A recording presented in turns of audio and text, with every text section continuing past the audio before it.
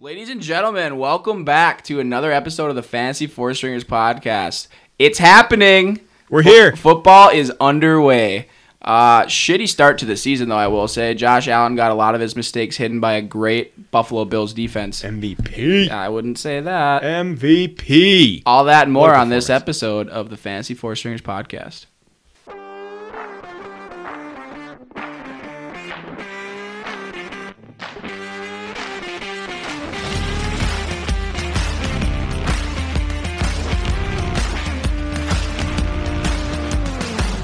Josh Allen is not elite. Adam Gase deserves another chance. Trevor Lawrence was a reach. Yeah, he's never won a fantasy championship.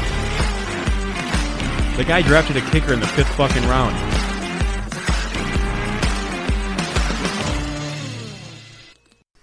All right. Thanks for joining us for another one. Little candlelight visual here for the Rams fucking defense who didn't show up. Candlelight visual, yeah. No or kidding. Anyone but Cooper Kupp, I guess is the way you could put it. And even his day was helped out by that fucking garbage time, like 50-yarder that he had. Yeah, which I turned the game off for and found out this morning on Fantasy Football when I checked my team and saw that he actually had 25 points. Yeah, you see he's got 13 receptions for 130 yards. Shocker.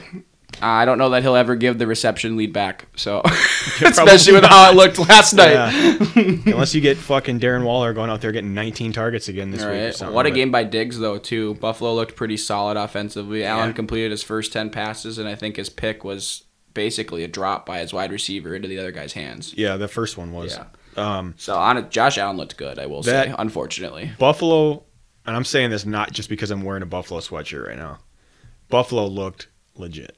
The defense was fucking good. Without Trey White. And Josh Allen was like, the offense, not just Josh Allen, but the offense was moving the ball at will. He just seems so in control of that offense. And with another year being able to see every look and scheme that he's seen, he's just going to become more comfortable. So I think going forward, the wide receivers in Buffalo are extremely safe bets, even Isaiah McKenzie. They talked about on the broadcast last night, too, where, Allen's starting to get to the point in his career now. He's comfortable making throws like checkdowns and things, plays that he wouldn't have been making as a young quarterback because he was trying to hang on to the ball and trying to make deep the big play and force bad throws, but he's not making those decisions like that anymore, which just makes him so much more dangerous. And Devin Singletary also very much benefits from that. And Moss looked really good too, which was a shock to me. I thought it was going to be Singletary and Cook, but then Cook fumbled the ball, and that they could have a three-headed running back group where you don't know each week who it's going to be that ends up scoring the touchdown, but.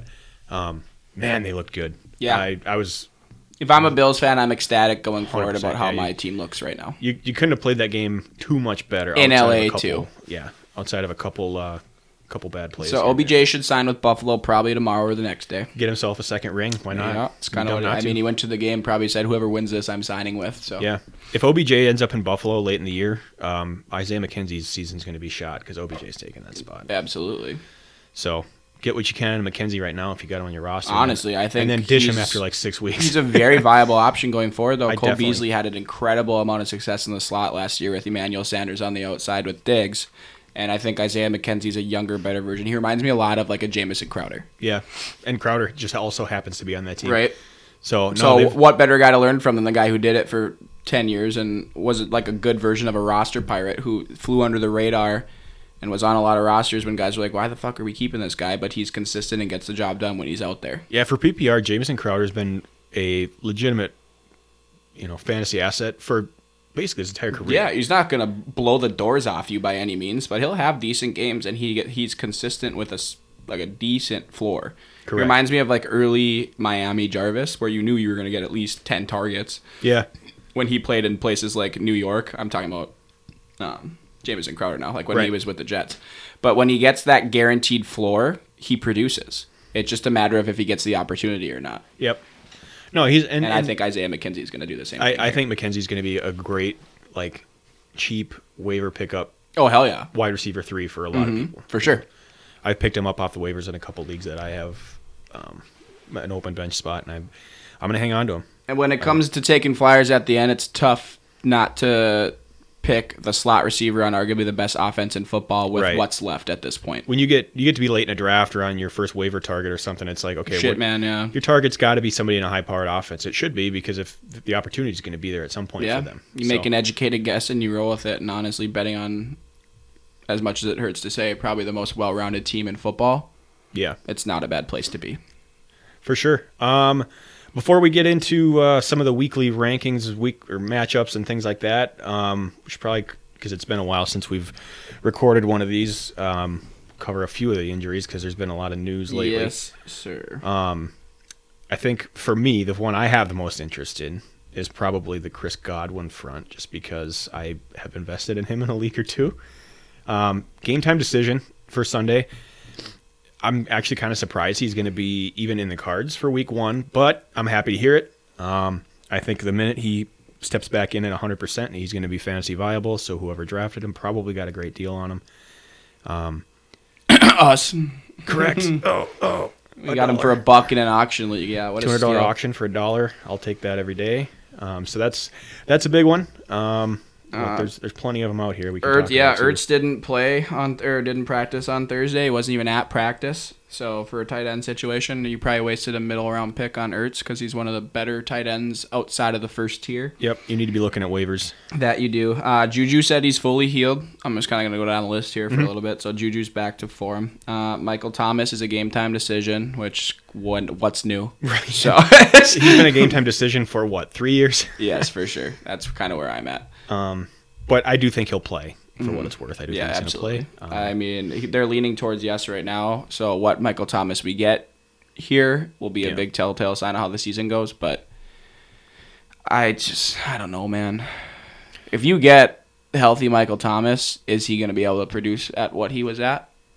I don't see why not. He's had 2 years off, basically. I think the Saints, and we can get into this more when we talk about their matchup this week, but I think I don't think he'll be the Michael Thomas of 3 years ago, but I do think he's going to be valuable. Yeah, definitely. Alan Lazard is looking, doubtful, I think? Is they said doubtful, so most likely he's not playing. Yep, he's probably out.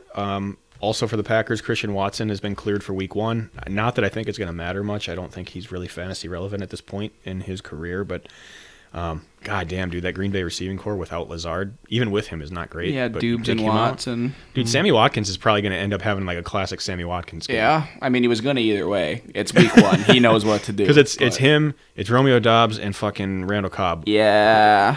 And Rodgers, you might see a big game from Cobb too, just because. That's what I was talking about with Trevor earlier. Is I thought Cobb had the best viable option, but I think anything red zone wise, it's going straight to Tanyan every time. Yeah, has Tanyan been cleared? He's playing for sure. I have not looked at that recently because I don't own him on any rosters. No, I don't own him on any rosters either. But if he's there, because I know he's a huge red zone target anyways, and taking one, obviously Devontae not being there, and now 2 taking Lazard out of it, who is a jump ball guy as well. And Tanyan was always a really viable red zone threat when he was healthy. Anyway, he had 10 touchdowns 2 years ago. Sure. You know. Let's see. George Kittle is listed as questionable. They said he's most likely going to be held out, though. Most likely held out. Probably going to be precautionary. And they are playing what? Who was it? San Fran? Yeah. I can't remember now. That actually is a great question. I don't know that I know who they play as well. It's a good matchup. It should be an easy win for them. The Bears. Oh, sure. They shouldn't need to play him against the Bears.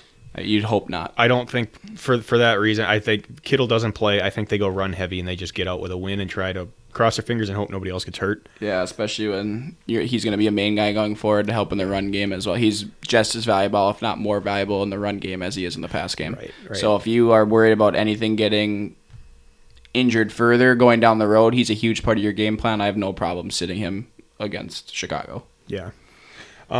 Here's one that's going to interest you because I know you love this guy. Myles Gaskin. Yeah. Not listed on the injury report. Wow, breaking news. He's running back 17 on that roster. Is he cracking your lineup this week? No, he's not. He's fucking... No Gaskin for you. He might be on the practice squad where he should be in fucking Miami, too.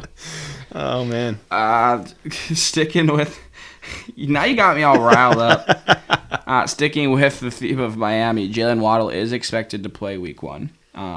That's good news. Obviously, we'll be able to see what the real version of that offense is going to look like, especially with Mostert and Edmonds being there as well. I'm really honestly excited to see how Miami plays this year.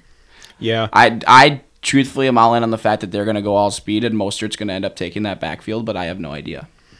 I'm curious to see what they look like because on paper I think they should be good, but they also, because Tua strike me as a team that could also disappoint. Oh, yeah, for sure. I truly have no idea what to think about Miami. Kenneth Walker misses another practice. Good news for Rashad Penny.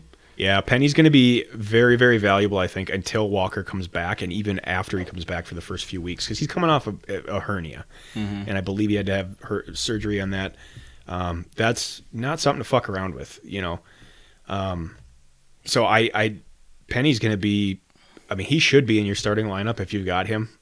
Yeah, I think so too with Kenneth Walker being ruled out. I just don't know how much. I think they're going to get shit on by the matchups are not going to be good. It's not going to be a good matchup. It's a lot of tough running back matchups this week. Yeah, it's not Penny. You're never going to be excited about who Seattle's playing against just because they're not good. And you probably know that when you drafted him and had that feeling in your stomach where shit, I panicked and took Rashad Penny. But and I do have him in at least. Well, I have him in one league. Yeah. Totally comfortable starting him. Yeah, this week for sure. Because I'm all aboard that. You know, it's his backfield, and they're. It's going to be tough sledding against that defense, but he's the only option. Yep. James Robinson back to 100%. That really intrigues me too with Etienne coming back off injury. Yeah, I want to know what they're going to do there. Yeah, who's going to be the starter, like the quote unquote starter? And they play Washington, who had a really stout run defense last year. I think they averaged 4.1 against the run, which was good for 7th or 8th in the league. Yeah, I want to know what the split's going to be right off the bat with those two because a lot of people were really high on ETN this year, and I was too. Also, do they know? Does Doug Peterson know? Is he just going to ride the hot hand like he did in Philly in years past? That's the thing. I think of the two of them, ETN is by far the choice for me. I truthfully, I don't have a ton of interest in Robinson, but it's mostly based on the fact that I think ETN's got the upside with the passing game. He's going to get the targets out of it. But even when Doug had his best success, he was running a three-headed monster in the backfield using Corey Clement and everybody else as well. So Boston Scott, I believe, was still there during the Super Bowl run, wasn't he? I think he would have been. He would have been pretty early on in his career, but I think he was there. But he used a lot. I mean, he's just been known. He's never really had a solo running back outside of... No. Was Shady? Maybe was his last one? Yeah, probably. Yeah. If Shady was... And that was Shady after Buffalo. Right. So I forget even when Peterson was there and if he would have overlapped with McCoy or not. I don't even remember. That or DeMarco. But he ruined DeMarco, so... any other injuries that we need to talk about? Got it to be covered. Dobbins' status to be determined Friday. That'll be interesting, especially with Kenyon Drake in the mix. How much are they going to be able to use him? How much of the playbook does he know, especially if Dobbins doesn't play? I think they eased Dobbins in, so even if he's healthy, I don't think he's going to get a full workload week one.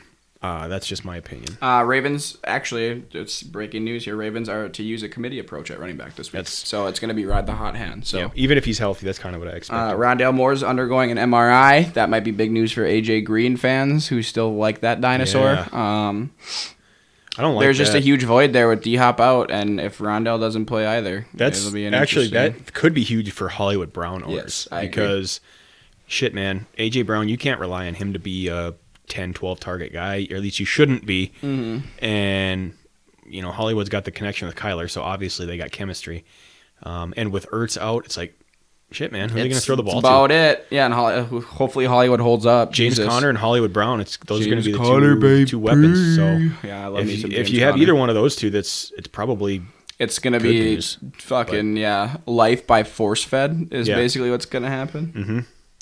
So outside of that, Debo got removed off the report, so we don't have to go too much into that. He's cleared to go. You're starting Debo if you have him, obviously. But outside of that, I think that's basically the major fantasy notes that we need to cover. Cool. I don't have anything else from the injury standpoint. I mean, we kind of talked about Bills Rams last night, so we don't need to really rehash that. I think if you are ready for it, we can just jump right into the noon games, some of the schedules. Yeah, and we're gonna go through each game one by one, but we're gonna try to keep it as brief as we can and go over the matchups we like if we prefer that over, and then there's we go down the field, say. This first game, we're talking New Orleans, Atlanta, and we say we like Alvin Kamara, but then we get down to San Fran at Chicago, and we really like someone from either team there will probably try to specify whether we like that player more than like a Kamara at whatever situation. Yeah, we got 15 games, I believe, to cover, so it's like we'll try to keep these short and concise. So there's going to be players we probably might not bring up at all. Oh, trust me, we're not missing them, buddy. We're dialed in. It's week 1, boys. All right, where do you want to start? Let's just start right at the top of the noon games. New Orleans at Atlanta. Okay. Mariota goes for 400 here. All right. I think we can finish this thing up. Thanks for listening to the newest episode. This game's going to be a blowout. I think New Orleans is going to mollywop them, to be quite honest with you. I Yep. think Kyle Pitts has a good game. I do think Kyle Pitts has a good game. He probably has to. I mean, yeah. Mariota loves his tight ends. Kyle Pitts had over 1,000 yards last year. I think with having Drake London in the mix now too, there's just another youthful guy that they don't know too much about game film-wise, where it's going to free up options for both of them in the pass offense because they're not going to double probably either of them. Yeah, I think Atlanta, Pitts is the only guy I want any part of this week. On the New Orleans side of things, anybody in that offense, whether it's Kamara, if you have Michael Thomas, if you're feeling ballsy, if he Olave plays, I love Olave. I love Olave over Landry. Landry's a number 3 target on that offense for me every day of the week, wide receiver wise. I'll take Olave every day of the week. I don't know what their depth chart says. I wouldn't be shocked if they have Landry listed as the 2, but Olave is the number 2 receiver there. And realistically, they both can play the slot. So I'm like, if you have any piece of the Saints, specifically Kamara, but if you have any piece of the Saints, feel comfortable firing on any of those. Yeah, I agree with that. Defense-wise, I might start the New Orleans defense. I would, 100%. Mm-hmm. Yep.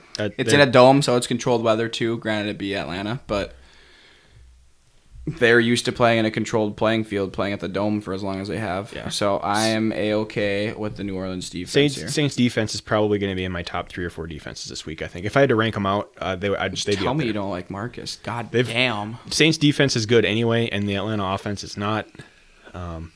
So that's really all it comes down to. Mariota for comeback player of the year. Book it.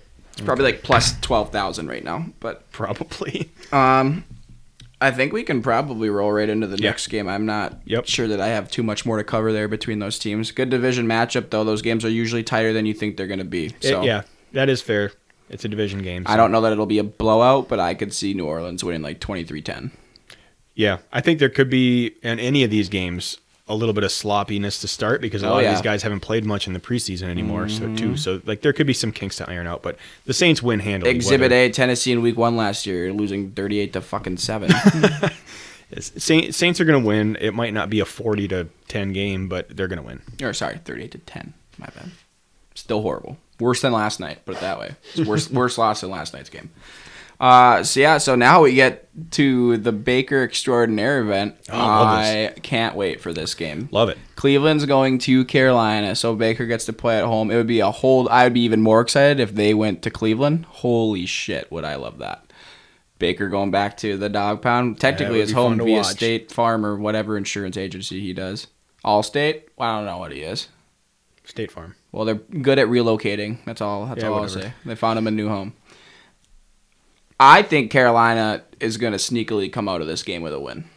I wouldn't be shocked at all. I think their defense is good enough to stop the Browns' offense since they don't have... The Browns are a shit show right now without Watson. Cooper's going to be a non-factor because of it, in my opinion. It's going to be a run-heavy game for the Browns. So and I love Carolina's defense. Yeah. Like, I'm in love with their front seven. Carolina's defense is pretty good. The Browns, it's going to be a run-heavy game. Obviously, Chubb's in your lineup. Kareem Hunt, I'm totally okay with throwing him in the flex. Cooper at wideout, I'm gonna wait and see on him. I'm not putting him in my lineup yet. He is a solid wide receiver, though. We're not denying the talent here. This opportunity that he has, though, is just not nearly as good as it's been in years past. I'm denying the talent of Jacoby Brissett more so than I am Cooper. That guy saved the Colts when Andrew Luck was hurt. Kind of. No, he didn't. He was horrible. Let's just put it this way. I was pumped that he was starting when the Titans played him, so he can't be that good. Browns, outside of the 2 running backs, I'm not really touching any of it yet. The offensive line is still pretty good, but it's going to be run heavy. That's how they're going to try to get in and win. Carolina, if the Browns defense wasn't quite as good as they are, because I do think they're a pretty good defense too. If the Browns defense is like it's McCaffrey, middle of the road, I think Baker would shit all over him. I still think he's going to play well. I think he will. I don't think he's going to go for 350 and 4 touchdowns, but I think he should make a statement and fire the first pass right at Robbie Anderson's shins and say, "Do you want a catchable ball? You should probably stop talking shit." I think he's going to throw 20 times to McCaffrey out of the backfield. Yeah. And 20 more times to DJ Moore. I'm very curious as to how McCaffrey will do against that front seven. I think they'll find ways to get him out in space and try to get him the ball. But yeah, is his shin cut going to heal? It's probably already healed. He's such a baby. He rubbed some dirt on it. He made it through practice. He's all right. What, is he out 4 weeks then after rubbing dirt on his shin? Only if it got infected. But we probably did. I love McCaffrey as a player, but the injury concern is just too real for me there in that offense, and I don't see any sign of them trying to lessen his workload. They're going to kill him. I am riding the McCaffrey train. I know you are. I'm going down with that and I shit. love it. I think he's going to produce incredibly until the inevitable happens. Yeah. And yeah, you can say it can happen to anyone, but just based on the usage rate and the situations they put him in, it's not like he's built like Derrick Henry where he can handle big hits and it's all downhill. They're putting him in space where he's getting hit by linebackers. I don't know. I don't love it. There are 2 outcomes for McCaffrey this year. And there's only 2 outcomes. It's boomer bust, baby. He's the number 1 running back, or he's the number 50 running back. Of boomer bust is Christian McCaffrey, and he will give you an anxiety attack all year long. There is no chance that he's going to finish in RB2 territory if he plays the whole season. I agree. You'll yell, "Get up, Christian McCaffrey," at least 5 times this year. Every time he gets hit, you're going to be sitting on the edge of your seat, and it's just, I don't need that in my life. Yeah. I have enough stress with 5 fantasy teams that I don't need a heart attack. That's the type of gamble I am willing to take. Yeah, I mean, those are the type of gambles that win leagues. I'm here for the thrills, baby. So, you're not starting him. Double negative, love that. You're starting McCaffrey until he can't play, which is week 3. But I think this is a great opportunity for him. I think he's inevitably about as close as you can get to matchup proof in this league. Pretty much. Yeah, I think so. Anything else from this game? I mean, DJ Moore, you're starting him. I don't know that I'd start either D either. I probably wouldn't start either. The revenge game is going to count for something. I don't know at Cleveland. If I'm starting a defense here, I'm leading Cleveland. I would have hammered the Browns defense before Baker got traded. But I think Carolina's going to steal this game. I do. I do too. I think Carolina will win. I think before Baker got traded, the Browns defense would have been my number 1 matchup of the week. Sure. Because Sam Darnold, that offense against a Browns defense is pretty good. I would have been all aboard that. But now that they got Baker, it's the revenge factor. He's got something to I've prove. softened on that. It's about more than just, and he's always been about proving. I want to see Baker first touchdown pass he throws, just double middle fingers to the fucking GM, or just grab his crotch like he did at Oklahoma. Yeah. That would be elite. I want to see him go grab the fucking. This man's about to leave this game with less money than he came in with because he's going to catch like 8 fines. I want to see him go grab the Carolina flag after this game and plant it right in the middle of the Browns sideline. Oh, I would love that. I would love every part of that. That would be spectacular. I'd love it. I sure hope it happens.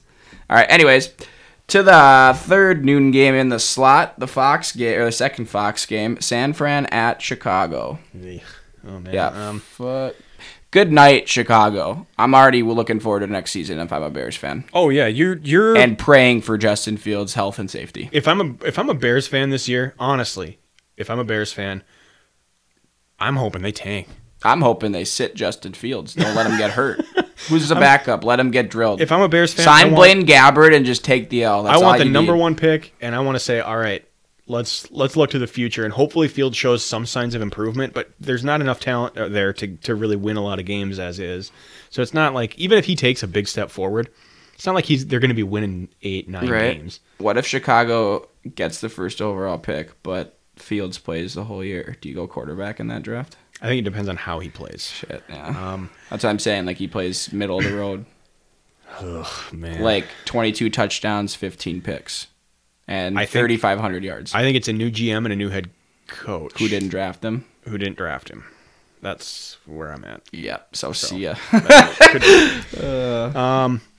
Since we're talking about the Bears, realistically, there's 2, maybe 3-ish guys that are start worthy.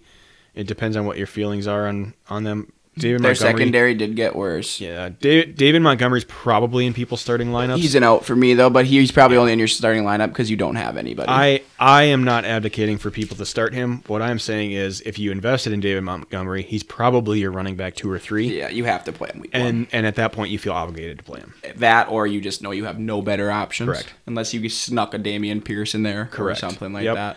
So I'm not saying you should be starting him. I'm saying that there's a lot of people that probably are. It's okay. But if you have a bench option that's like a Pierce that you got late, play him instead. I'm staying away from Elijah Mitchell. I don't know what they're going to do. He's not bad, but I think Debo... I still think they're using Debo the same way they did. I don't think Debo cares if he gets the ball.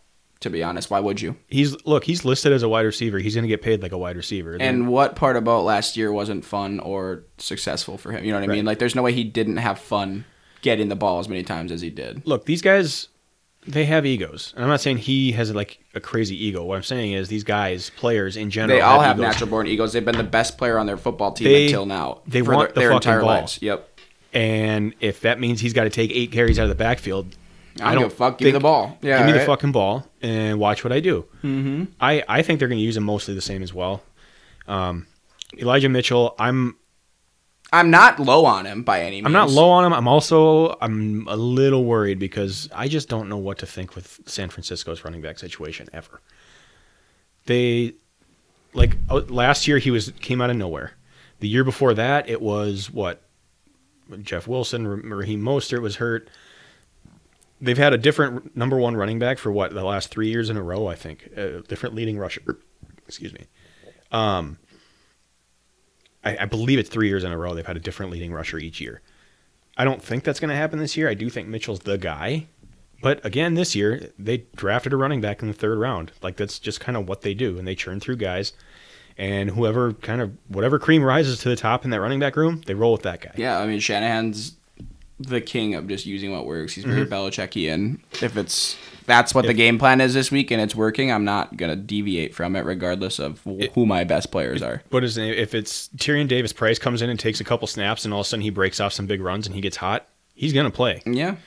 So that's where my concern is with Mitchell. You're still playing him, but on the Bears, I'm okay with starting Darnell Mooney just on target volume alone. I feel the same way about Cole Kmet at tight end. I think because they have such a lack of passing options, those two are going to be the top guys pretty much every game on a team that's not going to be very good. So I think there's going to be tons of volume. You got to limit your expectations on the upside. There will be weeks where they score, but it'll be limited. Yep.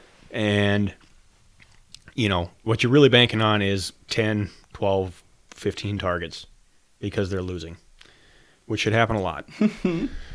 Speaking of losing, could probably roll into the next game. Yeah. Cincy at Pittsburgh. This is going to be a good game, I think. Or Pittsburgh at Cincy. Hell no, it's not going to be a good game. It should be a good one. No.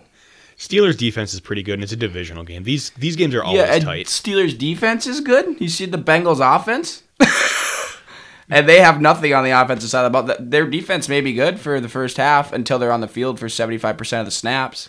I think it's going to end up being like a 27-24 type of game. I think Cincy wins by at least 10. At least. I think they beat the brakes off Pittsburgh. It's in Cincy. After everything that just happened last year, there's a huge expectation set. They will be motivated. I do think they're going to be motivated because they've gotten better. Their offensive line's pretty good now, and that's miles beyond what you could have said last year. They have gotten better on a team that went to the Super Bowl last year. So I mean, should have taken Sewell, but the logic is there. If you want to say that, okay, they should be just pounding a lot of the teams they play this year. I wouldn't argue with that. I think it's a statement game. It's not your fucking division anymore, Tomlin. I really think that's what it is. Well, we'll see. I'm still going to be kind of watching. I'm excited. A lot of these games I'm excited for just based on past seasons, players moving teams, revenge game. I just think there's a lot of good matchups from like an entertainment perspective this week. T. Higgins or Jamar Chase this week? We got Jamar Chase by a mile. Because honestly, they're not that far apart. Higgins didn't have the touchdowns that Chase had last year, yeah, but I agree. He could easily end up having the same type of season that Jamar Chase had last year. Yeah, but he's just the big play. I think Jamar Chase will always be the number one producer in that offense. The chemistry's just there. That's true. And talent-wise, I would say Jamar Chase is probably a step or two above where Higgins is. But T. Higgins is the only reason T. Higgins isn't looked at as good as he is because of that offense. Yeah. If T. Higgins is anywhere else and has that season, T. Higgins is a bona fide number one. Yep. I do think Higgins could be a nice play just because he's not facing number one coverage all the time. No, I agree. Especially if he goes vertical, he's not going to get any safety help on his looks either. Because if Jamar Chase goes vertical, safety help immediately focuses him. That leaves the under route for T. Higgins, and he's good after the catch. And he's just his catch radius is nuts. T. Higgins has made some crazy catches. He's like 6'4". He's a big guy. I still think about the catch he made when they played the Titans 2 years ago in the regular season when they were shit. It was after, I think it was Burrow's rookie year. I don't know if Burrow was hurt yet or not. I don't think he was. Sure. And T. Higgins it was like a slant or like a drag route across the field, got thrown behind his back, and he was getting blocked. He snapped his head around and just, I can't even explain it. You just have to watch. It was just such an impressive catch. It was like on the degree of difficulty that CeeDee Lamb's catch against Minnesota was, where he was fully extended vertical. Yeah, that was fucked. It's just like, it was like one of those catches where it doesn't look crazy good, but you realize how hard of a catch it was, and he just made it look easy. And ever since then, I've had nothing but respect for T. Higgins. Yeah, that offense is loaded. There's honestly, the Bengals offense is so good. There's really not a lot of question marks as to who you should even start. You know what I mean? Mixon, he's in. Burrow, he's in. Chase, Higgins, they're both in. Tyler Boyd's the only question mark. I could justify a flex depending on matchup with that, and depending on who you have. But and if either of those two wide receivers go down, Tyler Boyd's an automatic start every week. So it really is from their skill positions and quarterback. There is not a player that you shouldn't start. There's very few times that I'll say that there's good sort of handcuff wide receiver options because most offenses can't support. Yeah, I agree. He's one of the few though on a high volume passing seamlessly. Mm-hmm. Same with like an Isaiah McKenzie. Yep, we talked about. I agree because if Diggs goes down, and Gabriel Davis and him are the 1-2, and just an offense that's going to throw the ball a ton. There's, like I said, very few handcuff, quote unquote, wide receivers that I would like to stash on my bench. But Boyd is one of those guys. Right, and then you can look at a team vice versa. To add to our point, look at the Rams wide receiving core. They have Allen Robinson and Cooper Kupp. Now they have to fill the void of not having OBJ on their roster this year, and their number 3 is Skorniak or whatever the fuck his name was. Yeah, it would have been Van Jefferson, but he's hurt. Yeah, so. And I don't know that that's enough. Van Jefferson wasn't by any means great last year. I wouldn't have started him unless it was week 14 through 17. The only he was. I think his upside was way higher before OBJ got there. Yeah, that offense is a great passing offense, and they just can't sustain the same success that I think Tyler Boyd would in that offense. I just think there's way more opportunity there, and that's one of the few cases. I think you're very right on that. Let's talk about the Steelers quickly because there's a few pieces that I do have questions about on that offense. Number one, any questions? They're all going to be horrible. For me, yeah. Honestly, it's not even so much questions. For me, it's more or less opinions. Yeah. Najee Harris, I am 100% out on. I will never. Even if someone offered me Najee Harris for Allen Robinson right now, I'd still say no. Because I have a really tough time investing in a running back who is coming off of a Liz Frank injury in the preseason. With no fucking help on the offensive line or wide receiving group or quarterback group. Their offensive line is nothing on that offense outside of him. The only thing saving him is his workload. He's a volume-based running back 1, and he's got a foot injury. We saw how that worked out with Henry last year, and I'm not saying he's Derrick Henry because he's not. He runs the same way, though. But they run the same same body type. Even same college. Foot injuries in running backs scare the fuck out of me. Especially Liz Frank's. Jesus. Because if he really like hurts it, that's a season ender. Mm-hmm. You're not coming back from a Liz Frank. It's a because there's not really a set timetable with that either. Everyone recovers those differently and at different pace, different time periods. If you have Najee Harris, you have to play him. But god damn it, man, I would not feel good about it. It goes back to you can't win your league in the first round, but you can lose it. And I think if you took Najee in the first, I think you lost your fantasy football league. I'm not gonna lie. You could easily be towards the bottom. I think you're hurting because I would be willing to place a bet that Najee finishes with under 4 carry. And you know what hurts? Yeah, that's fair. And you know what hurts worse too is that they don't have really a solidified RB2 They got Benny Snell, and then there's another guy. I forget his name. The roster pirate. I can't believe that guy's still in Pittsburgh. Yeah, me either. So it's like if Harris goes down, you don't even have a guy who you know for sure is going to be the number one. Benny Snell has had that opportunity to be the number one, and so did James Conner. And James Conner wasn't even that good in Pittsburgh when he was the number one. I mean, he wasn't what he was in Arizona. No. Not by any means. He was good. He wasn't great. Yeah. He was serviceable. I think he had one big season, but then that was the only season he stayed healthy. And I think healthy. he barely broke 1,000. I don't think he was much over. So I am very, very worried about Najee Harris. Deontay Johnson, I think he's going to be okay. I think he's overvalued just because of the quarterback situation. I think it's the same situation. I think it's just going to be opportunity because there is no one else, and I don't think that they're good enough to get the job done doing it by themselves. My opinion with Deontay Johnson is that the best thing that could happen for him is that Kenny Pickett comes in ASAP because I think he's a better passer than I think Trubisky. For everyone, because at least there's hope because you don't know. Yeah. If he comes in and he starts playing well, even if he doesn't have to go out there and throw for 300 yards, but I think he's already a better player than Trubisky is now. Yeah, and with that being said, you don't know what you're going to get with that. But I think that's where some fans find some solace in saying this offense could be better. Because you're optimistic. You know what you're getting with Trubisky. You know what you're getting with Mason Rudolph. And neither of those are things that you want. Yeah. So Deontay Johnson, I'm okay with playing him, but the ceiling is my worry with him. Chase Claypool and George Pickens, I'm not starting at all until I see what this offense is going to look like. Pickens is good. He's not going to get the opportunity a rookie wide receiver should have to flourish. I think going forward, Pickens will have a nice career, but I don't think it's going to be starting this year. Not yet. I think best thing that Pittsburgh could...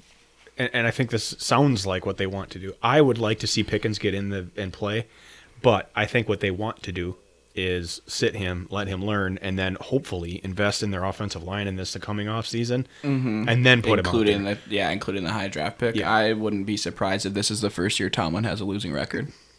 That wouldn't shock me. I don't think their roster's capable of going 500. I don't. Yeah, the defense especially playing Baltimore. The defense is going to keep them in games, but if Cleveland, these are all good teams still. They're not bad by any means. If Najee's limited or goes down with a foot for the season, I mean their whole season's torpedoed because that's their offense is right there. Pittsburgh above and beyond on paper, I think, is the worst roster in that division. It's either that or Baltimore for me. Baltimore's got a great defense, and so do they. But on the offensive side of the ball, they're in shambles. At least Pittsburgh. Cleveland full strength going forward. Week 12. Yeah, wouldn't be a horrible team to put out on the field. You know what I mean? Yeah. And Cincy, we love. I just don't know that Pittsburgh has nearly enough to get it done. And 6 games against teams that I think are all better than them. Yeah, top to bottom, Pittsburgh is probably the worst team in the league. It's going to be tough. The division. I wouldn't be surprised if Pittsburgh finishes bottom 2 in the AFC. I'm that low on Pittsburgh this year. I'm not that low. I won't go that far, but I don't think that they're going to be 500. I do think that's a fair point that they're going to probably be. If they're capped at probably 8, maybe 9 wins. I would stream Cincy's defense this week. I would. Yeah. I don't think they're like a week to week starting level, but I do think Pittsburgh's this is a great weak matchup enough that you could stream them. I guess we could probably get to the Eagles in Detroit here. I want to say that Detroit's going to be competitive because I really want to like Dan Campbell and the boys. Yeah, I do too. I don't know that this is the week to do it though. No. Their secondary's horrible. Philly, I hate to say it. And that's where Philly thrives, is in the wide receiving room. Yeah, I hate to say it. Philly's gotten better this year, like a lot better. I think Philly runs away with that division. I do too. I think it's Philly's to lose. Jalen Hurts should take a step forward. They added, obviously, A.J. Brown. That's a big weapon. I think Jalen Hurts will be top 5 by the end of the year. Devonta Smith is taking another step forward. He's got great options. They're saying that he's looked at times almost uncoverable in and the training thing camp. Is, he has that rapport with Devonta Smith from playing here and the Bama connection. Yep. And him and A.J. Brown are best friends. I think Jalen Hurts is in the best possible situation for him for where he's at. If he doesn't succeed this year, that's an automatic red flag for me that you need to move on. I think 1 year's his leash, but I think that he's going to be great this year. I love the optimistic feel that Philly has as an offense right now. Miles Sanders, talent-wise, is a way better running back than he gets credit for. Absolutely. Guy can't stay on the fucking field, though. Their offensive line is pretty good. Their defense has gotten better, and they just traded for, who was it, like last week? Not Jalen Reagor. Yeah. That guy's got thick quads. Yeah, oh, God. Can we stop with that?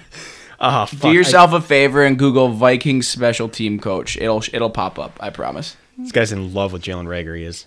But anyway, I forget who it was, but Eagles just traded for another defensive piece that's going to come in and probably be a starting level player. It was last week or 2 weeks ago. I forget his name. I want to say it was a safety or a linebacker. Don't quote me. But they added Jordan Davis on defense. They added the linebacker they drafted. I can't remember his name. Nakobe Dean from Georgia. So they got 2 Georgia players in there as rookies that are both. Oh, they got Chauncey Gardner-Johnson. Yes, from New Orleans at safety. Yep. So I mean that's a big piece for the defensive backfield. Yeah, I mean they need it. Darius Slay's still there, but he's getting up there in age. So I still like Slay. I just don't know that he's got enough left in the tank to consistently cover number ones by himself. Can he do it with help? Yeah, for sure. I think safety over help, he'll be just fine. But when I'm looking at defenses too, and I've mentioned this in the past, I like to look at if I'm looking at a defense that I want to play every week, if I can, I'm looking at their division too because that's 6 games a year. You know, Dallas can be a tough one because Dallas has some weapons. The offensive line isn't nearly as good, but you know, outside of Dallas, they got Washington and they got the Giants that they play 4 times a year, and then you know, Dallas is not what they used to be. I don't think So 6 games a year, the Philly defense, which should be pretty good, is going to play fairly weak opponents. So yeah, I'm here for that. I think they're a sneaky defensive play potential this year. For sure. Yeah, I would not be surprised if they finish top 12 to top 15. Not at all. I expect them to. Yeah, I think I'm okay with that. Would you start Dallas's defense? I would not. I don't think it's going to be anything what it was last year. I don't think they'll be close to what they were last year. It's just too turnover dependent. Parsons is hurt, so he's already starting behind the 8 ball this season. Sure. And would they have 7 defensive touchdowns last year that put them at number 1? I feel like they had 10. It might have been 10. But they're not going to... 7 for sure. I don't think they're going to sniff... That's the floor. I don't think they're going to sniff what they did last year as far as defensive No, you're getting your offense a touchdown every other game. That's not going to continue to happen. No, that's unsustainable. Yeah. As far as Detroit goes, obviously DeAndre Swift is in your lineup. He's a locked and loaded, I think, RB1. I agree. Almost every game just based on his usage.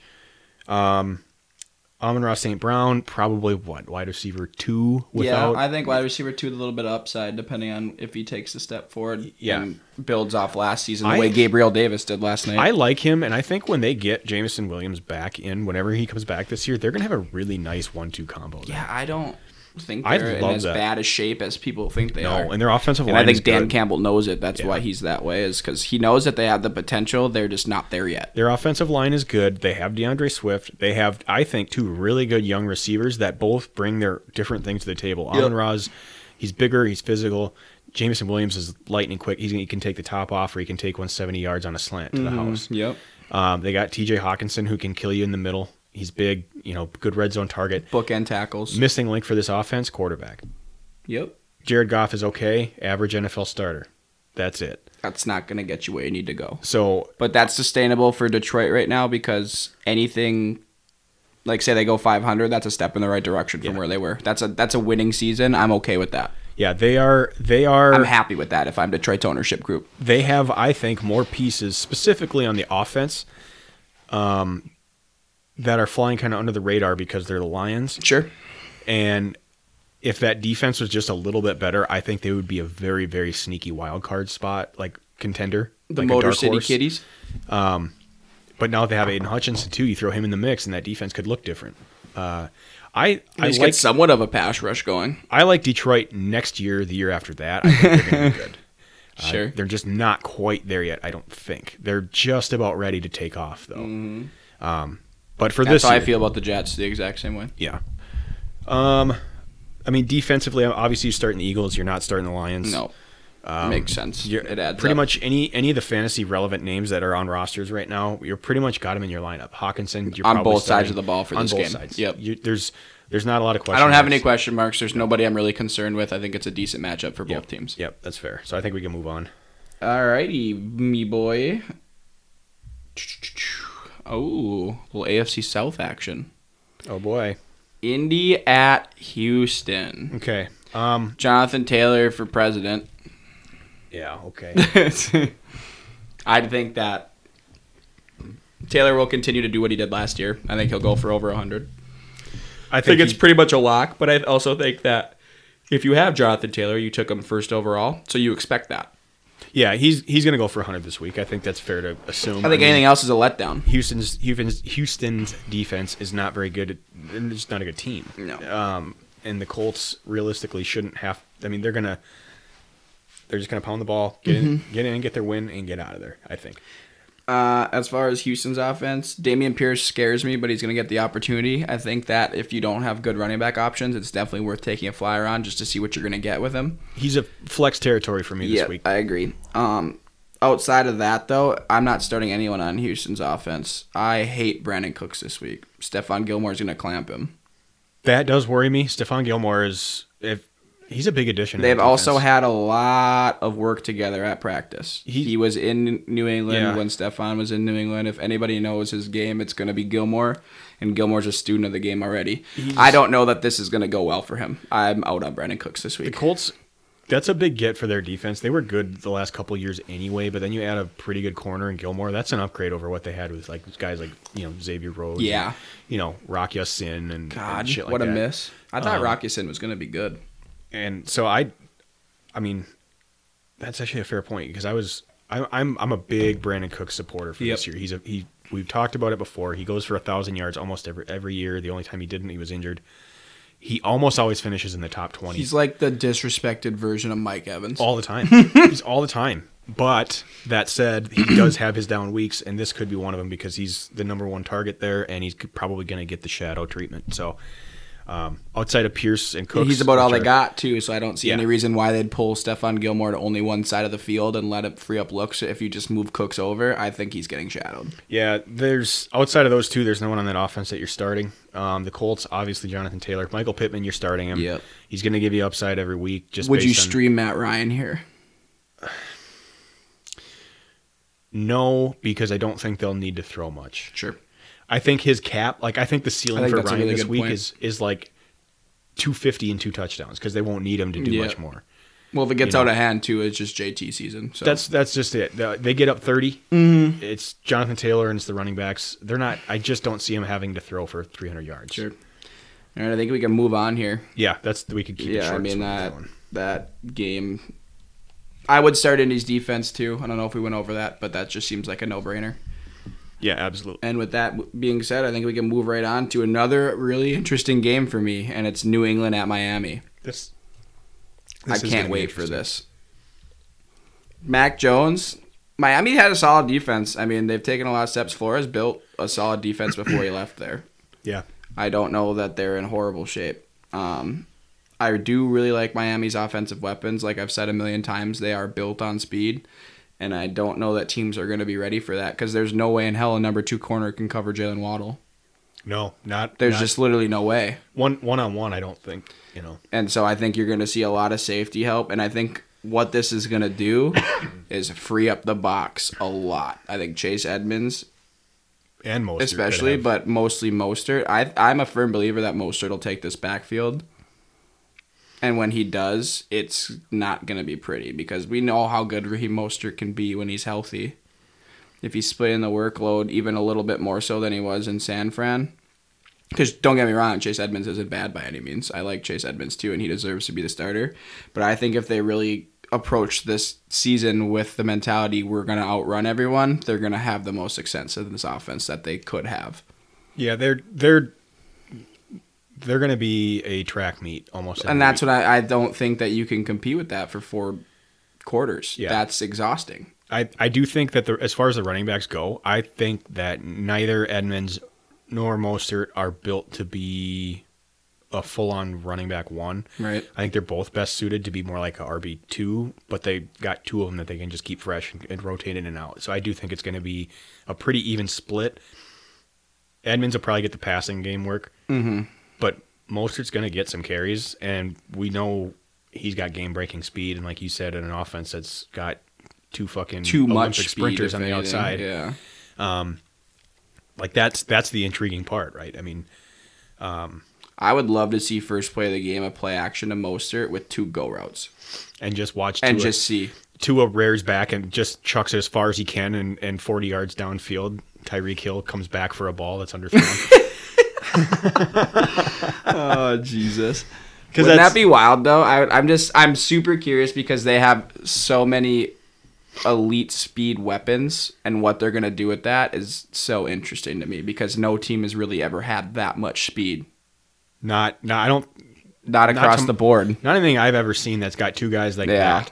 Because I mean, they had Hill and Hardman last year, but I don't think Waddle's slower than Hardman. Waddle's night and day better than Hardman. And just overall, and he had 100 catches last year. I really do think the sky's the limit for this offense. Tua has all the opportunity in the world to take a step forward here. Jalen Waddle could. I'm trying to think off the top of my head, and there's no one that comes to mind. He might be the closest thing to Tyreek Hill.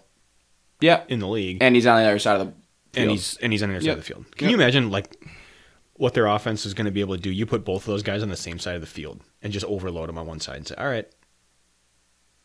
It's just we're going to send one deep and one underneath. And then say you move Mike Gesicki out to a trips pack, and then you run a double screen and decide who you want to throw to, and let Gesicki hit the lead block. Good God. Yeah, it's going to be fun to watch. Yeah. That's what I think. They will put butts in seats regardless of how they do, just because of the big playability from that offense. And they have an offensive-minded head coach, too. He came from I like him. He's goofy, but I like him. He came from San Francisco. He was an offensive, Oh, he's probably licking his chops at his coordinator. Offensive skill position weapons. Oh, my God.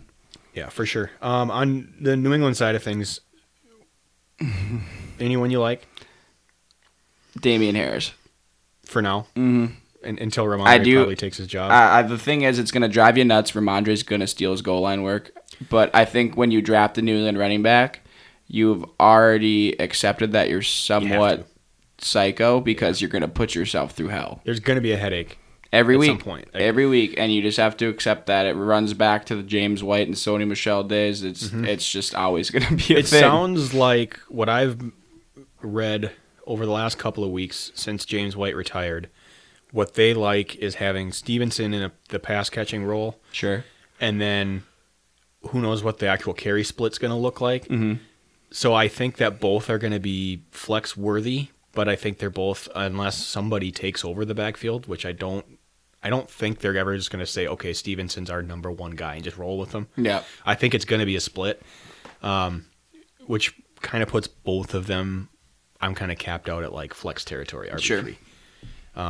You're going to get RB2 weeks out of probably either one. Yeah, I'm more of a sit and wait to see what happens week one because you can find out a lot via Cam Akers and Henderson. Yeah, no kidding. A lot of people thought that was going to be a split backfield. A lot of people were saying Cam Akers is going to be a fantasy winner. A lot of people hitting the panic button. No. So you find out a lot week one. Granted, it is only 1 week, but there's a reason they made that game plan to start the season. They thought it was their best chance to win. Yeah. So, outside of the running backs in New England, I want no part of anything. Nope. I don't love it could be a little Devontae Parker revenge game, but I don't see that. I just don't think he's got much left in the tank. No. And, they traded a fucking future 7th-round pick to get him. Yeah, anything's better than... It's not like Miami said, yo, we can't let this guy go. Right, anything's better than N'Keal Harry. They traded him to a division rival for not even a 7th round, not even a 7th next year. It's the year after that. That's a salary dump. Yeah. That's what that is. Yeah, so no one on that offense outside of the running backs really interests me at all. Not enough to start week one. Miami's got a solid defense. Xavier Howard's still out there as well. So right. I think I'm ready to move on from that. Let's move on. Baltimore at the Jets. This should be a quick one. Yeah. Zach Wilson's out for 4 weeks. Not that he gave him a better chance to win, but I don't think Joe Flacco gets it done against his old team. Not gonna lie. I don't see it.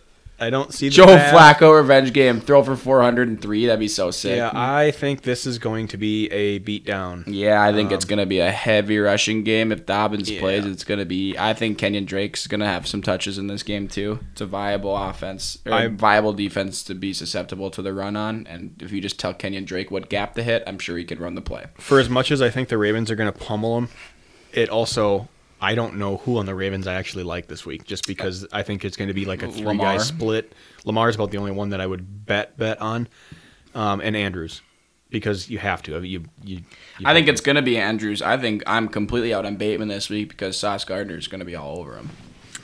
Yeah, I don't think they're going to need to pass that much. Really, I don't think they do anyways. You know what I mean? It's just I think there's probably 2 or 3 running backs they're going to rotate in and split carries. I think Lamar is going to take some of the carries as well, and I don't think they'll need to pass 30 times to be able to win this game. Yep. So honestly, outside of Lamar and Andrews, anyone on that offense, I think is probably good on it. I'm sitting on the bench, which is wild because it is the Jets. But I say that knowing full well that the Ravens will probably put at least 30 on the board, but I'm really comfortable starting the Ravens defense. Oh, 100%. I love that. Yeah, but you just can't. I don't know who to predict is going to be getting the touchdowns in this game. No, and because of that, how much I love the defense, I'm out on anyone in New York, including Breece Hall. Yeah, Breece Hall. I like him somewhat. Season long. Yeah. He's fine season long. He'll be a decent RB2 to flex option for me. Jets are still insisting that Michael Carter's the starter, so I think early in the year might see some split. Yep. Breece Hall's the better back. He's going to take absolutely. Over, but you're going to have to be patient, and this is not the week to put him in the lineup and expect big things. I think you just wait, especially with how banged up your team already is outside of not being a good football team in general. Not having Zach Wilson there is going to cause some issues regardless of how good or bad you think he is. I think outside of offensively for either team this week, outside of calls too. Outside of Lamar and Mark Andrews, I think the player I probably like the most for a backwards ass reason is Elijah Moore or Garrett Wilson. Because I just think you're going to see some garbage time throws. Yeah, sure. You know what I mean? I think you're going to see like 80 fucking receiving yards. I'm thinking Braxton Berrios gets something here. Somebody's going to get some garbage time points, and Yeah, with that being said, I'm fucking done on that game. Yeah, let's move it along. Jacksonville at Washington. Great, we got an even better one. You want to just skip this one? Yeah, no shit. Biggest thing for me, I'm not starting either running back in Jacksonville because I don't know what to expect. I would put ETN as a flex and leave it at that for now. James Robinson's fully healthy though, and they love that guy. I don't know. I think it's gonna end up being a split. I don't think Etienne's gonna get as many touches as people do think he's going to season long. I think James Robinson's still too good as a pure runner, and Etienne's more of a pass catching back. When it comes to Washington, holy hell, I don't want anything to do with anyone. I'm not touching Jahan Dotson. I'm obviously not touching Carson Wentz. Antonio Gibson's the bane of my existence. Logan Thomas is still banged up. That whole offense is completely disregarded for me week one. Yeah. There's not a shot I'm playing them even against the horseshit Jacksonville defense. Trevor Lawrence is the only one on that offense that I would play, and it's because I don't know that I would. Yeah, Trevor Lawrence I think is a decent streaming option this week. I don't think Washington's defense is better than people give it credit for, but their corners are their weak point. And Chase Young is already nicked up. So if he plays, he's not going to be playing 100%.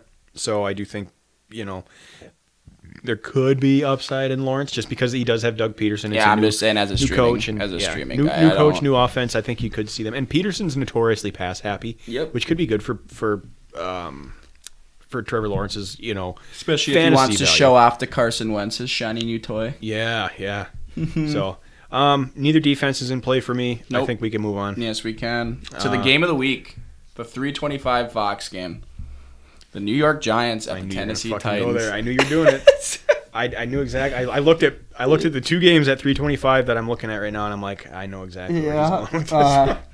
I think you're obviously starting Derrick Henry. And when it goes back to the matchup proof thing, he just gets the workload, and he's actually consistent when he gets the workload to the point where I'm not ever going to sit Derrick Henry. Outside of that, I love me some Bobby Trees. Love me some Bobby Trees this week. I do think that Treylon Burks will struggle. I think he'll struggle the first half of the season. And I do know that the Giants secondary has Adoree Jackson there. And Adoree Jackson has played in Tennessee and with Ryan Tannehill and all of that good stuff. So I do think that there's going to be a little bit of a learning curve there because he's not going to be able to get away with the same things from a guy who's seen him practice every day for 2 years. Adoree Jackson's fine. I don't think he's great. I don't think he's going to shut down Treylon Burks. I just think Treylon Burks is already kind of banged up, has had some issues with his asthma. He's just not going to excite. And I don't think we're going to throw a lot. I think it's going to be a lot of 2 tight end sets because that's the identity of the Tennessee Titans. I think Henry's almost a lock for 30 touches. And I think with the tight end room being how it is, I don't know that they'll ever get away from the 2 or 3 tight end sets. I think that it's going to be a consistent mainstay going forward. Yep. Austin Hooper's here I think Austin Hooper's going to have a sneaky good year. I mean, this is obviously coming from a Titans fan too, so take it with a grain of salt. But Chig Okonkwo was a 5th-round pick, and he's very much in the Jonnu Smith role. He has the same body frame, ran the same 40, put up more on the bench press, actually. So he's just like a little bit more juiced version of Johnny Smith, which is scary because Johnny Smith's a monster. But I think he'll take over the elite pass catching role, and Austin Hooper can still catch the ball as well as block. So I think not having them both on the field at the same time would be detrimental to Tennessee's success, especially with how thin they are at wide receiver. Yeah. I think you nailed it with Tennessee. Obviously, you're the Titans fan in-house. So, I mean, I don't even need to go over any of that. I agree with everything you said with Titans. Giants. Out on Tannehill, too, by the way. I didn't say that. Yeah. I would not start Tannehill this week. Maybe as a streamer if you have no other options. But I don't think they're going to throw enough to make it a viable option to put Tannehill in the top 12 when week one's over. I don't think he's going to have enough opportunity to even score a top 12 quarterback number.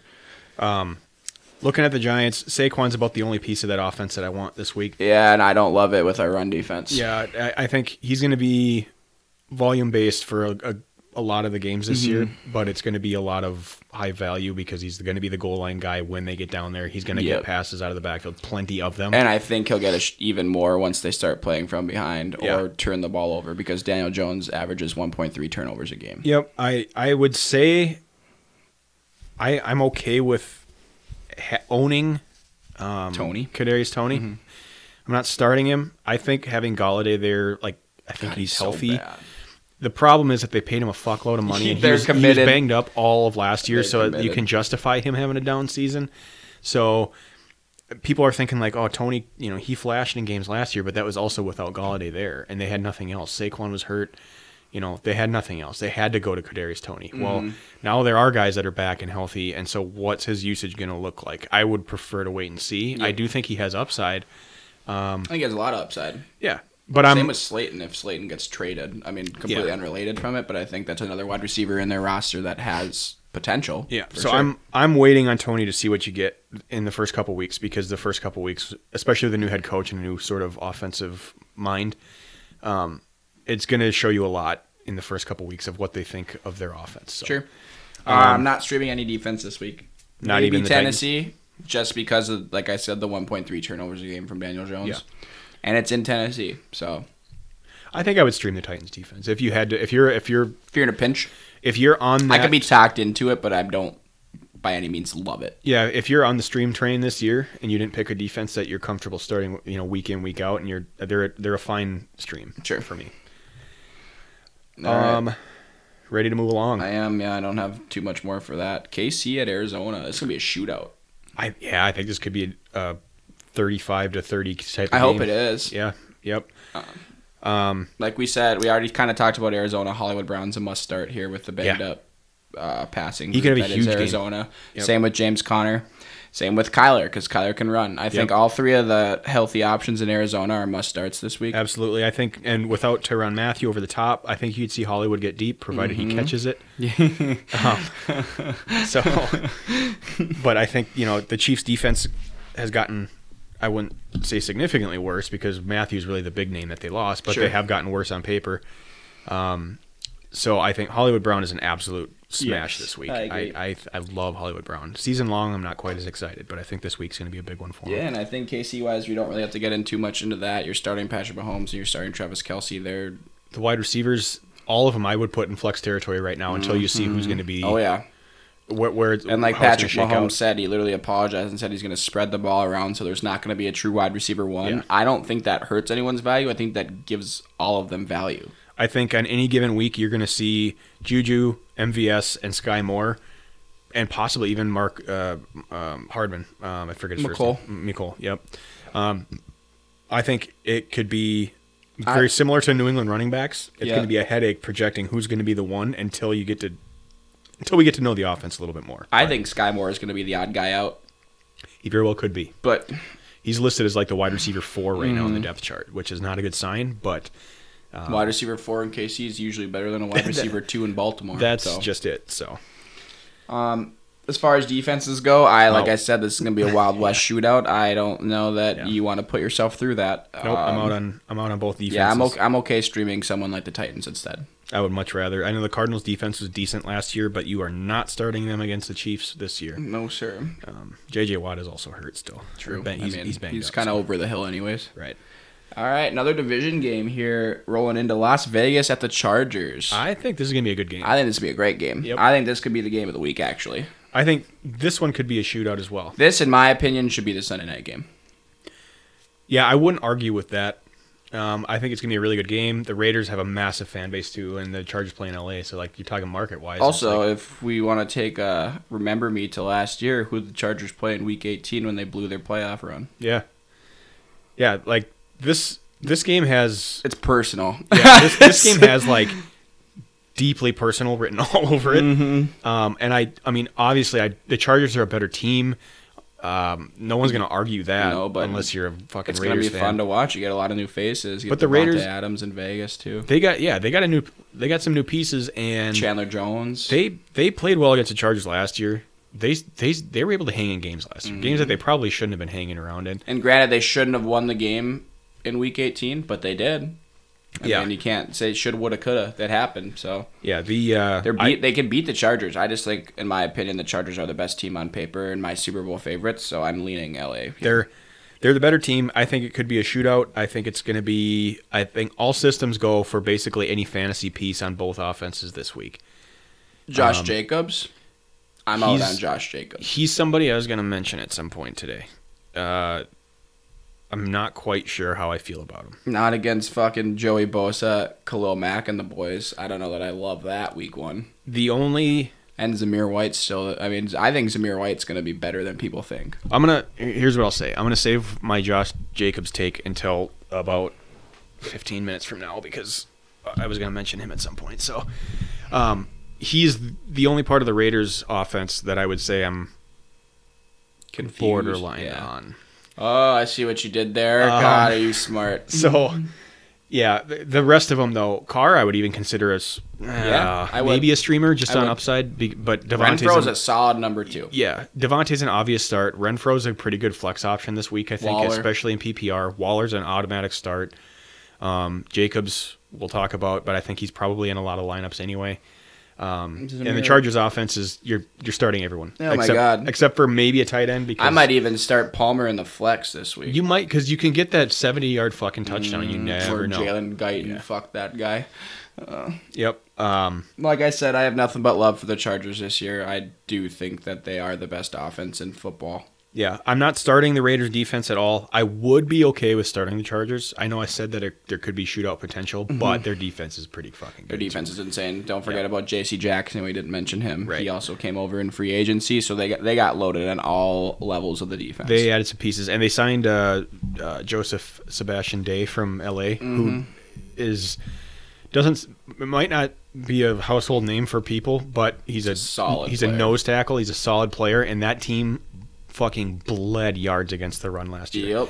They were horrible. One of the worst run defenses in the league last year, and they signed him specifically to clog things up. They should have signed Snacks Harrison. So they did, for a defense that was pretty good last year, they got even better this year. Yeah, and then they re-signed Derwin, so he's now happy and under contract. So the big question mark in your secondary, contract-wise, is now gone, but now there's just the big question mark from Derwin injury-wise. So we'll see. But when he's on the field, he's one of the best safeties in football. I have nothing but excitement for this team. I mean, there's a lot of hope in LA right now. Correct. And it's not the Rams after last night. No, I think there's a lot of people that are Rams fans that are like, well, what is going on? All right, so another little interesting game here. We got one more 3:30 game. Skull. I am terrified. Y'all are going to get waxed. I am. Green Bay always plays better at the bank, too. Wholeheartedly terrified about what this game could be. Hey, you beat him in the bank last year, though, didn't you? Yeah. Zimmer always had Aaron Rodgers' number. He always found ways to kind of keep him contained. Rodgers was never like he would beat us, but it's not like he was just destroying us where we're getting fucking 30-3. I had 2 fantasy championships where A-Rod had 5 touchdowns against the Vikings. I will say that. Rodgers respected the Vikings a lot because Zimmer was a very good defensive mind. So they did figure out ways to stop him if they needed to at times, not all the time. However, this is a new defense. They were not good last year. They added some pieces, but it's a 3-4 instead of a 4-3. There's a lot of moving parts here. And you're getting a first-time head coach who's young.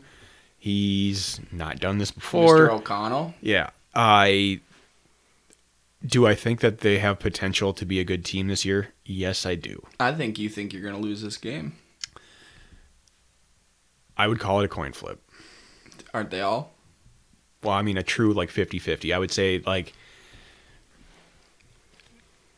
I am not going out on a limb and saying I think the Vikings are going to win. He thinks they're losing. He just doesn't want to admit it. They're playing at home, which helps. And it's season opener. The U.S. Bank's going to be fired up. But Packers fans always travel well to these games. Yep. It's almost always 50-50 for fans in the U.S. Bank Stadium. So. Well, half of them live in Minnesota. It's not like a lot of them are even traveling. You know what I mean? Yeah. I think for fantasy purposes, Dalvin Cook is going to have a fine game. He's locked and loaded RB1 player. No question. Same with Jefferson. Yeah. Thielen, I think, should be in lineups as long as it should be a flex. As long as he's playing this year and he's not on the injury report consistently. Kirk loves him, and even if he has lost a step because he's 32 or 33, still a good route runner. He's a great route runner. He's great body control. He's got great hands, and Kirk loves him in the red zone. So I think as long as Thielen is playing at 80%, 85% or better, he's going to be viable every single week. I think he puts on 50 pounds and turns into Kyle Rudolph. That's what I want. He's basically a Kyle Rudolph light. Yeah, right. I mean, he's that trusted in the red zone now. He is. That's a very fair point. Last year he got hurt week 11. He had 10 touchdowns. Does he push off in the red zone too? Never has. Okay. And Rudolph never did either. Oh, allegedly. Ask the referees in New Orleans. Yeah, and did the flag come out? And the Saints defense the Rams defense didn't cheap shop the Saints. I don't know. All I'm saying is if the refs don't throw the flag, it's not a penalty. Mm-hmm. So. No, I think outside of those three on the Vikings offense, Kirk you could start too. I think Kirk will be fine. Yep. I don't think he'll be fine. I think he'll have a decent game. That secondary is Kirk good in Green Bay. Kirk, I think he's on the streaming radar this week. Yeah, I think so too. I think he's a better option than most just based on his skill level and weapons. And they're playing a big division game, but it's at noon. We have to remember. No, it's 3:30. Oh, shit. But it's not prime time. Oh, shit. Okay. As long as it's not prime time, we're good. It's not prime time. So, Kirk, Thielen, Jefferson, Cook, that's it for the Vikings offense. I mean, those are the obvious ones, and I think they're all startable. Mm-hmm. I'm starting Aaron Rodgers for sure from Green Bay's side. Yeah, absolutely. The Vikings pass defense was atrocious last year, and they really didn't get much better this year. I'm a big Bob Tonyan guy this week. I think the red zone's going to get dicey without Lazard there. Yeah, you take Lazard out of that. I think Cobb's probably their leading receiver this week. I think without Lazard, and now that Adams is gone, I think this week that's all especially, he's got. And he said, listen to Aaron in weeks past bitch about how receivers are running the wrong routes and doing things like that, and they're not going to get the ball if they continue to do things like that. Who's one guy he's always trusted and brought him back to Green Bay twice? Randall Cobb. I think Aaron Jones is a fucking smash play this week. Yep. I have concerns season long about his split with A.J. Dillon and what that's going to look like. But he's going to get work in the passing game this week, especially with Lazard out. That's just one more guy that's not going to take targets. I think Aaron Jones is going to score at least a touchdown. Yeah, and I think he's going to probably have 8 targets. I'm comfortable with Jones as my RB1 this week, and I'm comfortable starting A.J. Dillon at the flex. Yeah, I am too. Yep, I think they're going to be run heavy with the lack of receiving talent that they have. Defense-wise, I just think they both have too many options, and the quarterbacks are good enough that I just stay away from the matchup. I don't know that I hate it, but I would just stay away from it. I don't for the defenses on either side of this game. I don't hate either matchup. I don't love either matchup enough to start them though. I think there's better options that you can pick up on the waiver wire. I agree. So I'm out on both defenses. And here we are to the primetime games. Final 2. Repeat of week 1 last year, which was a hell of a game, actually. Tampa Bay at Dallas. Tom Brady doesn't love football anymore. It's where I'm at. I guess. But and his wife doesn't love him. That's where I'm at. So I honestly think Dallas steals this game. I do. Their defense can turn the ball over a lot. I don't think that they'll have as much sustained success as last year, but I do think they're still going to cause turnovers. I just don't think they're going to score as much. Yeah. And the two-headed backfield and Zeke and Pollard, I love. Like we talked about last year, Zeke finished RB6 and Pollard was as efficient as they came last year. I think that they'll be able to run the ball better than most teams can against Tampa Bay, and if that does, that frees up a passing game that's pretty weak this year. Yeah, passing defense game. I think because Dallas has kind of lost some of the receiving options with Cooper being gone and Cedric Wilson being gone, the offensive line Cedric Wilson's a bigger loss than people think. The guy was a stud last year. He was a really good wide receiver too for them. So I think you take those guys out of the equation, and then the offensive line has also taken a step back. Tyron Smith is hurt again. Also, I think Tampa's offensive line. Yeah, we'll get to that, but Dallas is, I think, going to have to lean more into the run this year than they have in the past. So I think that bodes well for both running backs. I agree. Zeke, I think, is the goal line guy because he's the more powerful runner. Yep. Pollard is not. He's not a between the tackles. No. Not nearly sort as of much. prototypical. He can do it, but he's not. He's more of a breakaway. He's more of a scat back. He's a pass catcher. He's quick and I agree. He's elusive. He's not a power runner. I think Zeke's a goal line back. And if they weren't playing Tampa's really, really stout run defense, I would love both this week. Yep. But because it's Tampa, I put both of them in the flex radar this year, or for this game. Obviously, CeeDee Lamb should get tons of targets.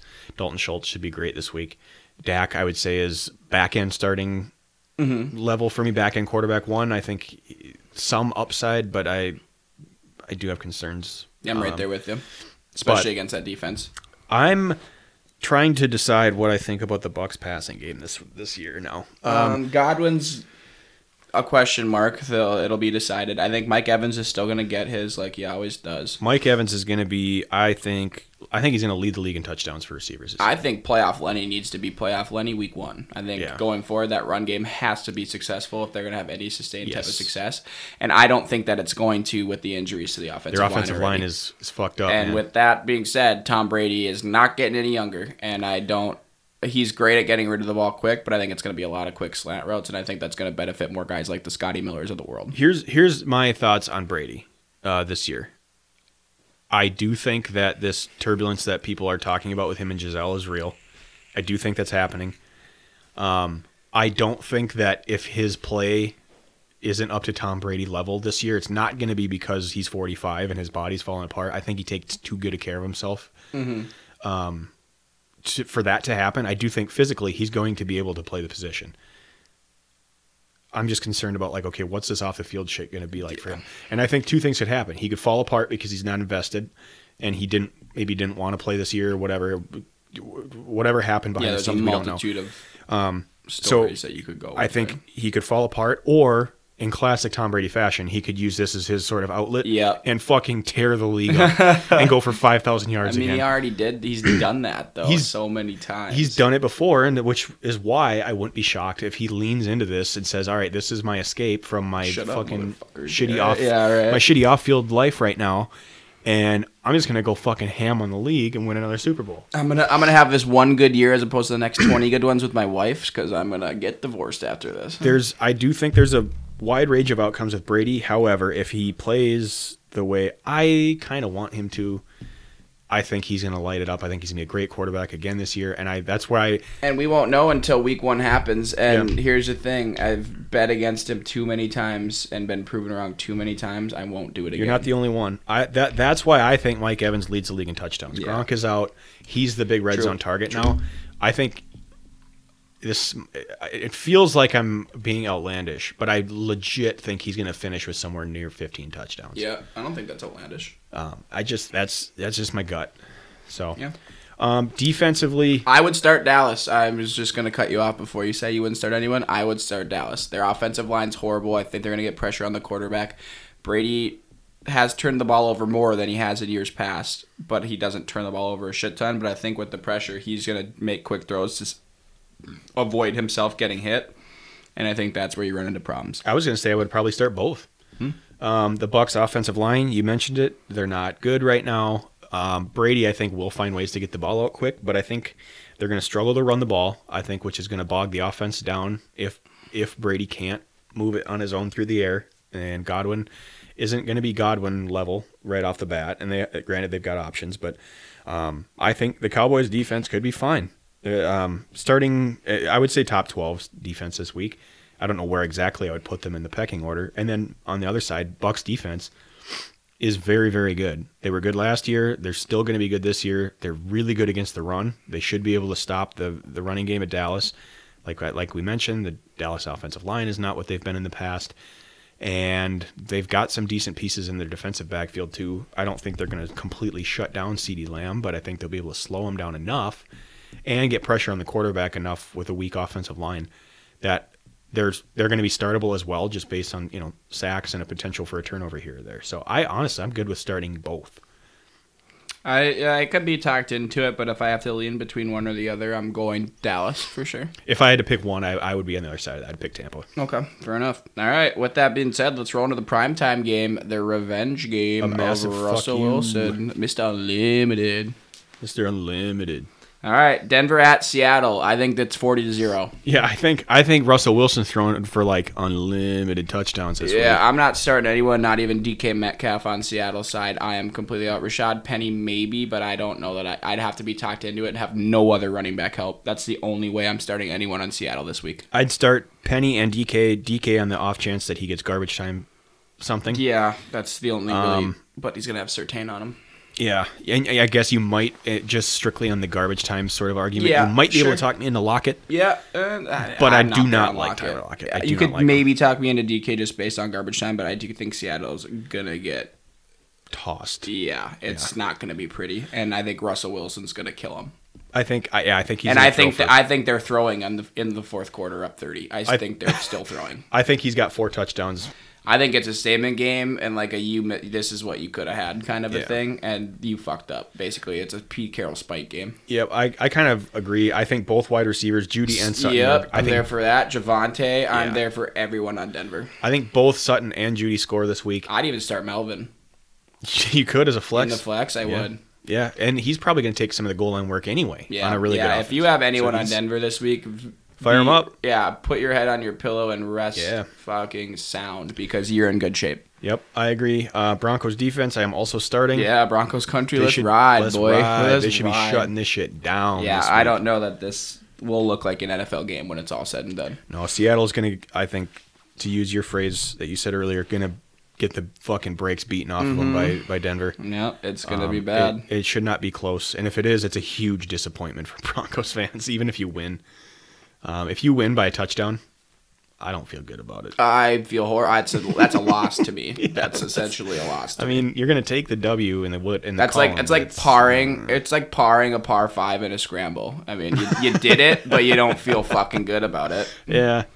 All right. So with that, I think we're covered on all of week one's. We have talked about every game. Here we go to our little segue. I'll let you go first with all 3 of yours. What are your week one shine, pine, and borderline players? So yeah, real quick before I get into it, I will mention, and you'll pick this up. We're gonna cut down our shine, pines, and borderlines from what we did last year. Last year we would take each position, we'd go a player or two, maybe 3 from each spot, and run down the list and make that an entire episode. What we're going to try to do this year is cut it down to 1 player in each category, maybe 2 at any position, just to cut down on time and so we can try to cover some other weekly matchups and just other shit and try to keep things more fresh, less stale, just so it's not the same fucking segment. And we're going to keep track to see how good we are. So that said, it's going to be a little bit shorter. We'll save it for the end of the episode like we're doing now. Mm-hmm. So week 1, my shine.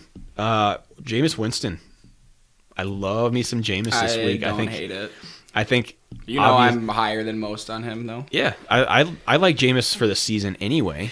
And he knows how to throw the football. He knows whether or not it's to his team or not. And he knows how to eat those W's. Yeah. No, they're gonna. You can tell me you root for this guy over Russell Wilson. Oh hell yeah! This guy doesn't bother you, but Russell Wilson does. You gotta like Jameis. Come on. He's honestly. Did you see the clip? You did in the did fucking you see the anatomy huddle? clip of him? Or he's talking about like you got to loosen up your wrists, your elbows, and like he's a walking meme. The body's symmetrical. You think about your ankles. What's your ankles and wrists? It's the same thing. Guy's fucking hilarious. Dude's fucking funny. I love listening to Jameis talk. And the thing is, he's dead serious. There's no part about that where he's trying to troll. He means every word. And it's funny because the things he says are just so like. Out there, they're out there and they're kind of dumb, but he says it, and he says it now because he's gotten older and he's been through the league and he's been through the process. He comes off like he's more mature, even though what he's saying is kind of stupid. Yeah, mm-hmm. But you know what he means. It's like a kid thought process explained by an adult. Yeah, right. But it feels like he's matured as an actual human being, Absolutely. which is actually good for him because he was a very sort of immature individual when he came in. He had lots of problems. Anyway, and a lot of seafood. Yeah, a lot of crab in his pockets. We talked about this game earlier. I think that New Orleans should easily handle Atlanta. And and I think that Michael Thomas will come back and play. I think he's going to have something to prove, provided he doesn't re-aggravate his hamstring problem, which could easily happen. But I do think Jameis eats in this game. Yeah, I agree. I think as far as like streaming radar, he's probably he's my favorite streamer of the week. I think he's going to have a top 8 to 10 finish this week easily, and could be even higher than that just based on the matchup. So no, yeah, I agree. First shine for me. My bench. I'm pining the shit out of Breece Hall this week. Yep. We alluded to this earlier when we talked about this game. Big oof. Yeah. Between the Jets insisting that they're going to split carries, and then they're playing the Baltimore run defense, they're going to get the shit kicked out of them. They should be abandoning the run by the second quarter. I don't see any upside for Breece Hall. I know you probably invested a 4th round pick in him, maybe even a 3rd round pick if you really were needing not it. If you went wide receiver. Yeah, like I know you invested a fairly high pick in him, and you might feel like me where I think by the end of the season he's going to be a really good asset. This is not the week to do it. Just tell yourself you're at the same point as the New York Jets. You wasted a high pick on him, but you're not going to get the return right away. I would rather start Penny this week for fucking Seahawks than I would Breece Hall against Baltimore.